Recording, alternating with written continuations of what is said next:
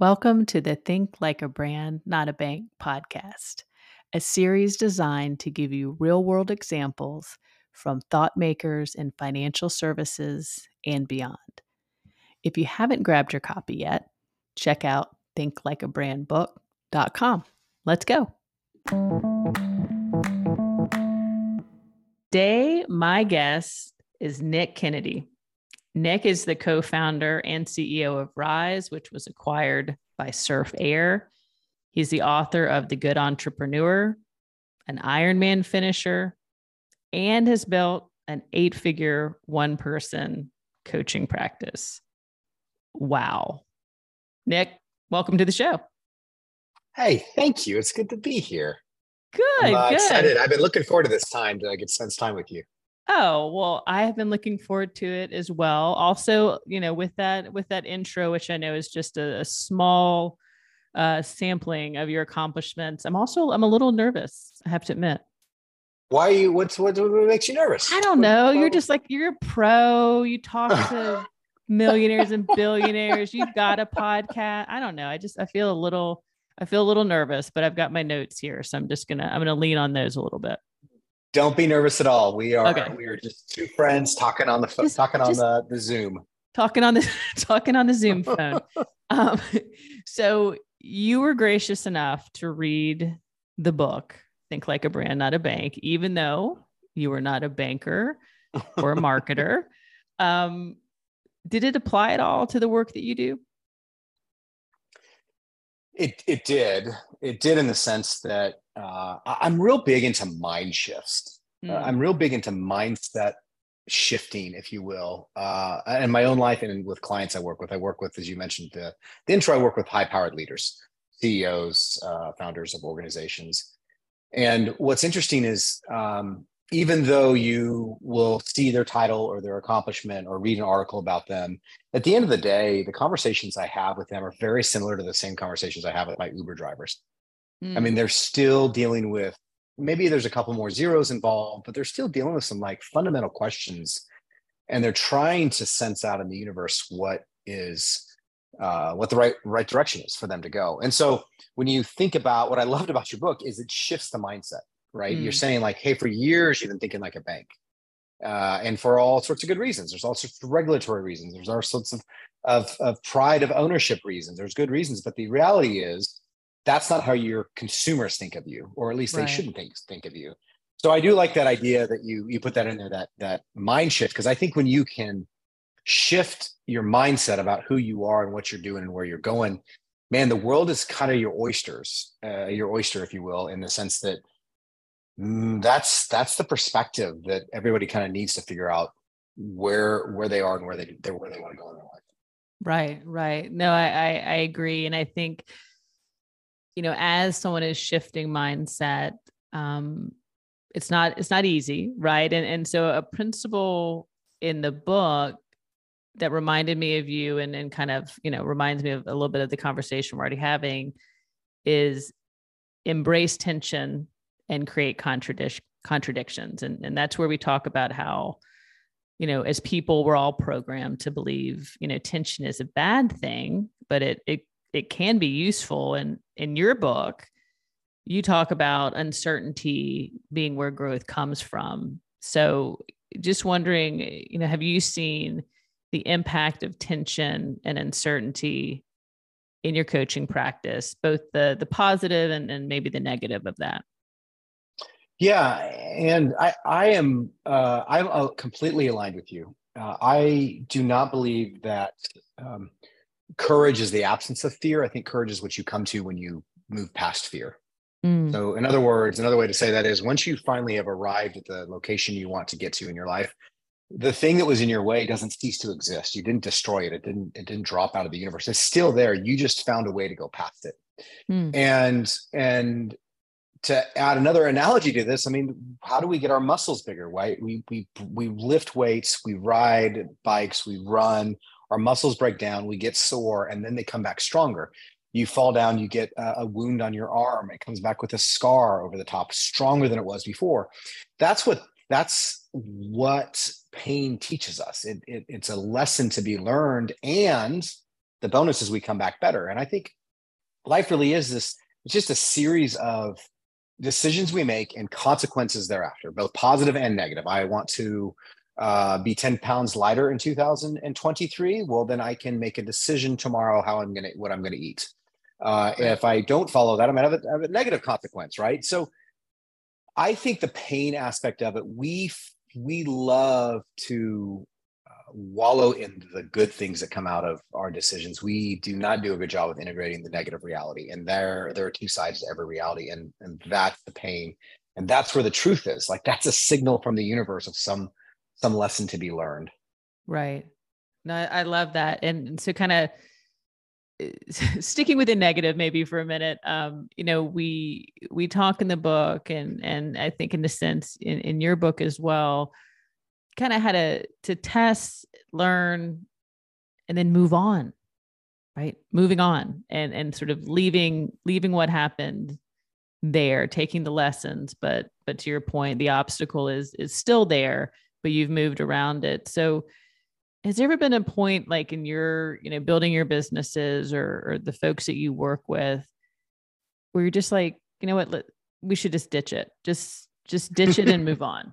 And because, it's true, because it's like you spend so much time, like if I'm thinking about it from a brand context, it's like, oh, we did all these user testing, we got the board approval.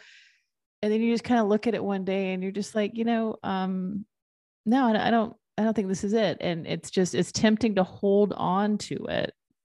Yeah. But sometimes I think you just got to ditch it.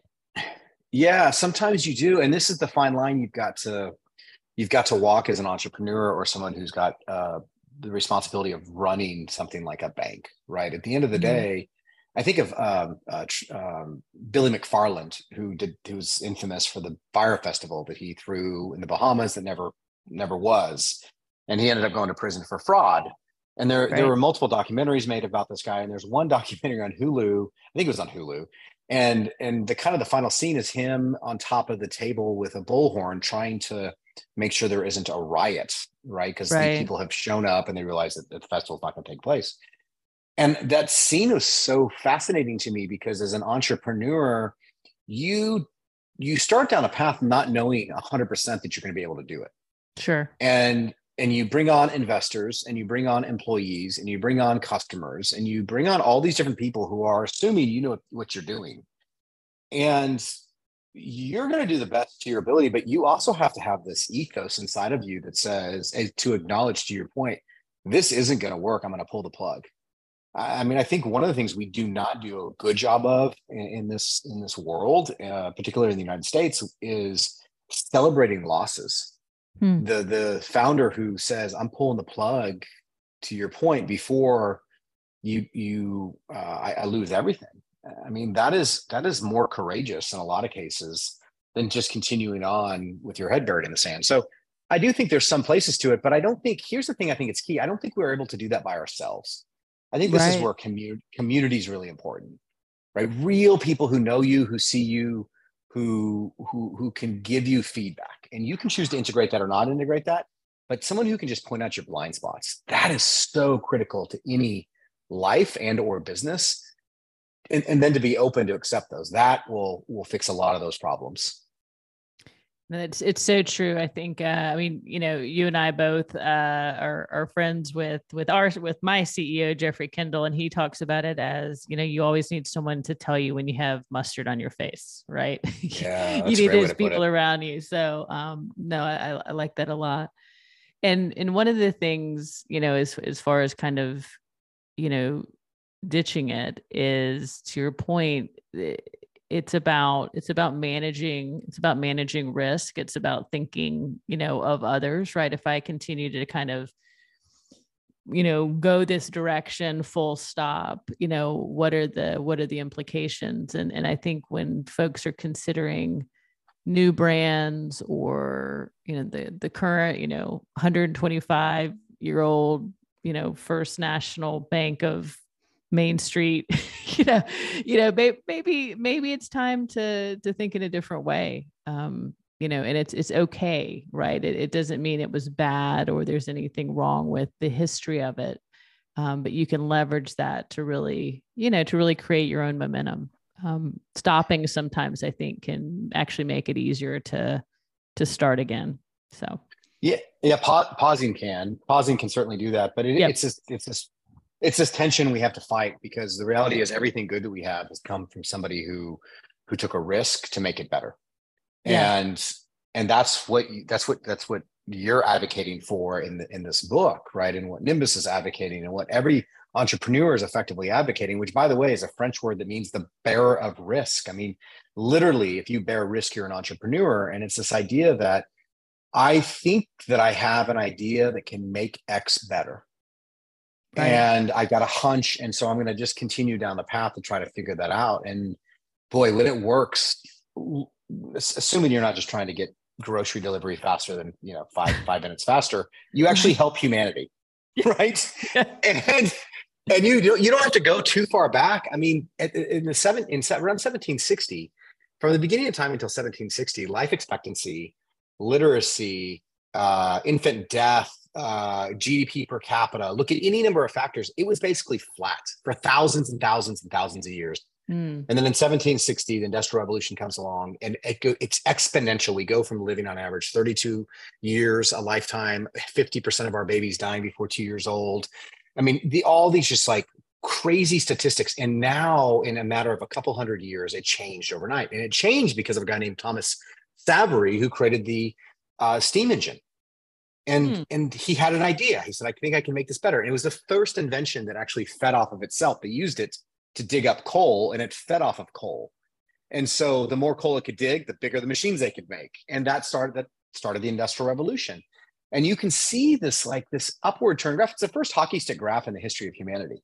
And we're seeing that over and over again in these short periods of time. But man, humanity for thousands of years nothing changed. It was just, you were just there. And 95% of your time was spent seeking shelter and looking for food. And so the reason I love what you're advocating in your book, and what I love about entrepreneurs and thinking about new ways, is that's the only way humanity moves forward, is when someone says, I think I can do it better. Literally, that's the only way things get better, is when someone takes a risk to go do that. And you don't have to do it. You can just choose to kind of waste this one precious life. But man, I don't advocate that. I think we have a responsibility to take the talents and the skills and the stories we have and use those for the betterment of humanity. Well, no, I completely agree. Not to get too deep on you. Yeah, no. That's not deep. I agree with you completely. And I think, and you certainly continue to exemplify that. And you talked a few times just there about the real meaning of the word entrepreneur as a bearer of risk. And, in a small way, Liz and I, are kind of trying to do the same when it comes to the word, brand, right? And I think the three of us, end up in a similar place, right? Everyone can see themselves as entrepreneurs with the right definition, bearer of risk. And everyone can see themselves as part of a brand with the right definition, right? It's not just the visuals and the logos.